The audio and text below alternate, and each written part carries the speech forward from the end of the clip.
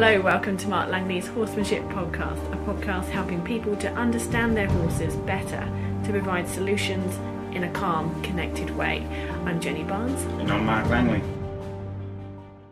Mark, your first question is about Brumby's wild horses, and it comes from Debbie. She has a 3-year-old wild caught Brumby stallion that she's had for 4 weeks. She's trying the approach and retreat, and she's reached a stalemate. She's got his bubble down to about 60 centimetres, and she's just finding that she's not making any more progress. He gazes off and sometimes shuts down so much that he dozes off. And then she finds that she'll get more interest from him if she turns and walks away rather than backing away when releasing. He's sniffed her hand on occasion when she offers it, but immediately turns his head away with his ears back. I feel he's wanting to make connection, but is having difficulty making the last step. Is there anything that she can do to maintain his attention and help him in trusting her? Yep. Now I'm only jumping. I'm not jumping. I try not to jump to conclusions, but there's a little bit in there that I'm going to have to sort of guess upon. So I'm going to guess upon the fact that that you may be doing this at Liberty, and he's not at the stage you can get a handle rope on him. Obviously, because by the sounds of it, you're sort of still at that stage where you can't quite get in on him.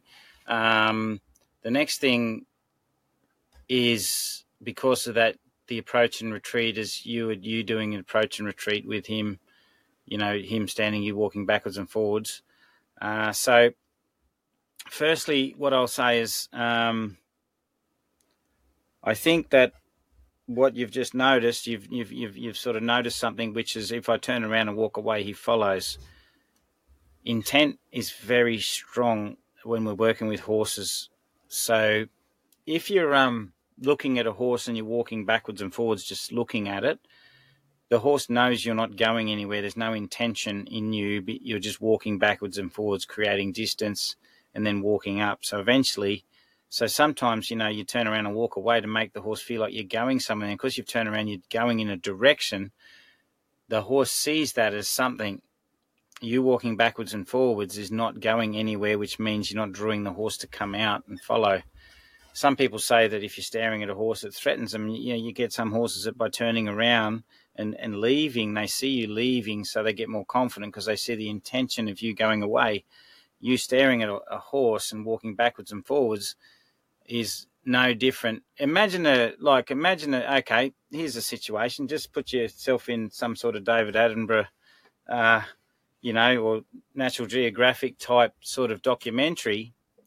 You imagine it. You imagine a prey animal and a predator. You imagine some sort of wolf walking in, watching something, and backing off, watching something. Now, you imagine if you were the prey animal, and then you're standing there looking and you're not sure what to do. The wolf's still staring, and the wolf backs off, and then the wolf comes forward. Well, imagine if that wolf turned around and walked away. I'll bet you'd take a breath. So by turning around and walking away, the intention is I'm going away. When you're staring at something going backwards and forwards, there's no transition. It's only space you're creating. Your focus is in the one direction. So it's easier to draw a horse to follow if your intention is to go somewhere. And you can't go somewhere staring at something else because it's not really natural for us to go away staring at something. So faking going away is not true to the horse. Going away is true. I'm going that way and I'm thinking that way. So when you do approach and retreat to get like wild horses to follow, don't like stare and go backwards and forwards, though you can. And I'm not saying it's going to do it's not going to be all that bad. You're still going to have some positive responses. But if you want to create a bit of interest and draw in them, turning around and walking has a realness about it that draws the horse into the conversation and wanting to follow, gives them a bit more confidence, takes the pressure of staring off. And they see you believing in you going somewhere, and that because it's real, because it's a direction, they may be inclined to want to walk and follow. So I find it very good to get horses to want to follow by just turning around. And forgetting about the horse and walking away, and then turn back later and see what happened. Because a lot of times you'll find that they go, oh, I might just follow a bit. And they, because of your intention, like your intention is everything sometimes. It's just off track, but not too far, because I know I do get off track sometimes. I've seen people put pressure on a horse and get a horse worried. And I've seen someone else put pressure on a horse, more pressure, have the horse less worried. But it was what the key factor in causing the anxiety or the trouble in the horse was the intention behind the pressure and what it looked like it was intended to do. So horses aren't as scared of pressure as they are of intention. So in handling, doing your approach and retreat, make sure when you are doing something or going away, it looks like you're believing in it and doing it, and the horse will start to recognize, when it could follow you or maybe not. So that's something to think about. The other thing I'd get you to think about when you're approaching him is I think he needs to sort of start to kind of search out a little stronger. So you can start to, so the other thing I say to people when they do approach and retreat, and I think it's really important, and everyone out there that's worked with really, really sensitive horses should maybe take this on board. And I say this to a lot of people that come with sensitive horses to clinics, like really sensitive horses, like the wild horses, the ones that have been frightened of people, rescue horses, whatever. I say, just be careful. This horse is going to teach you to be a guru. And they kind of like, what do you mean? I said, well, they go, well, I'd like to be a guru. And I'm like, yeah, I know you'd like to be a guru, but we're trying to teach our horse to be a guru. The more of a guru we become, the less of a guru our horse might become. And what I mean by that is, if we just are constantly aware of our approach and retreat and every single signal the horse gives us, then we're doing everything to help that horse let go of some of its worry, which means the horse is not doing much except acknowledging the fact we've done something to help them. So what that inevitably does for the wild horses, the traumatized horses, the horses that have been scared of people, is we are the only ones that can approach that horse because we're listening so hard, we're doing everything in the perfect way to get that horse to accept us, which means if we're in a hurry, if we're in a bad mood, if the farrier comes in and he's in a bit of a hurry that day and he's got to get through a few horses, that horse goes, "You're not listening to me," and gets panicked. So the better a guru, the more of a guru we become, we might disable our horses from becoming a guru. So approach and retreat is good, but overdone, it makes us do everything and the horse not quite do enough. So to help them, for a horse to truly work under pressure later on and deal with the faults of humans and all the things that go on around humans, they have to become a little bit more curious, still with caution. They have to make decisions under pressure and then feel good about those decisions so they can cope with pressure and let go of their own anxiety as they're learning. So as you're doing your approach and retreat, there's a point where your horse might turn off and you might think, maybe I should do something. Should I step back? Should I do this? Maybe try and just get his attention and say, hey, maybe bring your thoughts forward to me. And then when he does something, then just wait a little and then step back. So try and encourage him to make a decision. You don't have to make big decisions like, chase him around until he's so worried about being away from you, he just follows you around just to get away from the pressure. I don't mean do stuff like that. I just mean draw his attention to you a little bit more. Like when he starts to tip away and do that, maybe do something that slightly shocks him, brings his attention back, and then step back a little bit and say, see, that was good to think through pressure, wasn't it? And then all of a sudden, as you approach, he might keep his thoughts towards you a bit, and then you can turn around and walk away. And because he's got a little bit more curiosity, still mixed with caution, he might just start to follow up a little bit and get him to start drawing out into the conversation a little more. Because if you keep doing approach and retreat really, really good, you may be doing too much and he's not quite doing enough to come out of his shell. When she said that he was sort of shutting his eyes, maybe having a little sleep, what was your interpretation of that? That interested me. My interpretation is he's either starting to just, the process is taking so long, he's kind of just standing there restful, and he's either going into a bit of a shutting out phase. Some horses go into a restful place where they just rest a little bit because it's been so intense the first part of it, and it takes so long and you're there for a while, they start to relax a little bit. But you're going to have to sort of, watch a little bit harder if he starts blinking and there's, some rapid eye movement, then he starts to relax and all these different things that are going to happen. He might be just going into sort of a bit of a restful state. But I would think it'd be important for him to come out of his shell a little bit more, because I think he might be just starting to phase out. Sometimes they just phase out a little bit. So I'd say it'd be important to get him to phase in, do something a little more each time, and then walk away and reward him for that. So,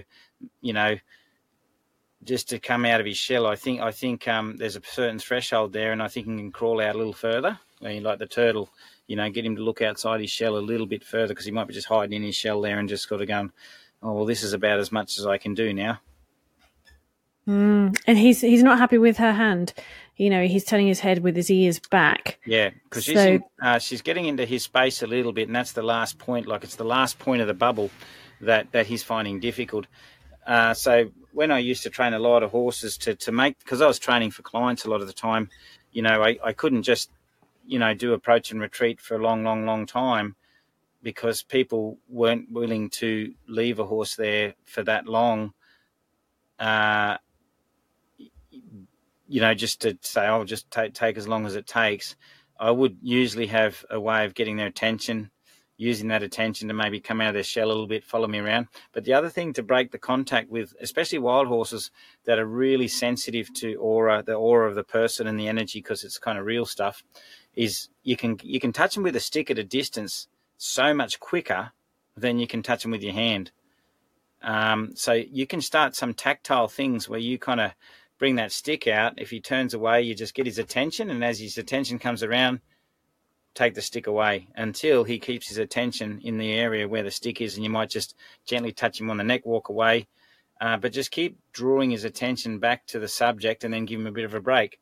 And so he gets rewarded for bringing himself back into the conversation emotionally, and he'll come out and maybe sniff the stick then, and you can touch him on the shoulder, the neck with the stick. You can take it away. You can get in his space with some sort of touch, and then you slowly just shorten that distance up until it's your hand. But I would start to say, when you go out and you put your hand towards his bubble, you'll get to the point where he starts to go, oh, and he turns away. And right at that point, don't push it in any further. Just do something, get him to draw back into there, and he'll come back a little bit with his attention, and then you take your hand out of his bubble, and then do that again. Because as he brings his head back, he's actually getting closer to your hand, and then you can sort of encourage him to challenge himself to sniff out. If he just, because if he just gets all timid and does that timid thing, which they do, the real sort of, timid wild ones, they'll just, because you got the real full-on focused wild ones that, they put their nose out and sniff, and then you got the other ones that just hide away, like sounds like he's doing. You get him to come out of his shell a little bit, then you take your hand away, and you put your hand back again, come out of his shell a little bit, take it away, until eventually he'll come out and sniff. But if you sort of, you can reward their timidness by allowing it for too long, and then they don't know any other options, so they just go back into their shell a little bit. So the ones that hide away, by the sounds of it, the ones that used to tip their nose into the fence and hide away, those ones that are, they always seemed easier to touch them on the shoulder than the nose. And that's the other thing, is sometimes it's easier to touch those down the neck a bit further and then go away and come back. It doesn't matter he hasn't sniffed you, as long as you notice that he hasn't sniffed you, and you have to go, well, actually, I can't do too much handling and have him phased out, but I might just touch and go once or twice just to show him I'm not going to hurt him. And then sometimes you go, oh, nothing happened. And then next time you start to draw the sniff out of him. But the ones that turn away and hide a bit, they were always the ones that had more of an inclination to sort of shut out or shut down a bit easier. So him kind of going a bit dull might be he's that style of horse that could do that. So it's important that you really get him to engage come out of his shell, reward him for it as much as you can. So touch and go, that's quite crucial, Debbie, with these wild ones, is you don't hang in there when you do make that contact, and you don't have to go for the head. That might be the last area he lets you in on. There might be some other point in his body that he's much more comfortable with. Can you just talk about Little Wind, Mark, if you remember that little Sure, that was a while ago. Yeah, she was a little horse that I started, very, very frightened little horse, if I can remember it, all of it. But yeah, she was just one of those horses. It took me days. It took me days to get a hand on her, but then, you know, I didn't take that long to get riding her, but it took a while to get her trust. And but once she sniffed and she made that proper engagement with me, she sort of, after that, things got a lot easier. Had I sort of overwhelmed her before she engaged with me, anything like that, it just would have been a very traumatic experience for her, and she probably would have shut out or just fought. But she was a real frightened little horse, and yeah, it didn't take long after things started to, you know, after she engaged with me, sniffed me, and I could touch her, that we started to progress with her, and you know, within a very short amount of time I was riding her and stuff like that. But the first bit took a little bit of time. But in saying that, you know, we you know, I still was trying to draw her out of her shell without overwhelming her at the same time. So otherwise, if I just took forever just waiting on her, it would have took a long time. I still maybe got some results, but sometimes, like what's happening with you, the one that you've got, is sometimes by taking such a long time without getting that sharp little change in the mind to keep that little electricity in that mind, they can start to tap out a little bit.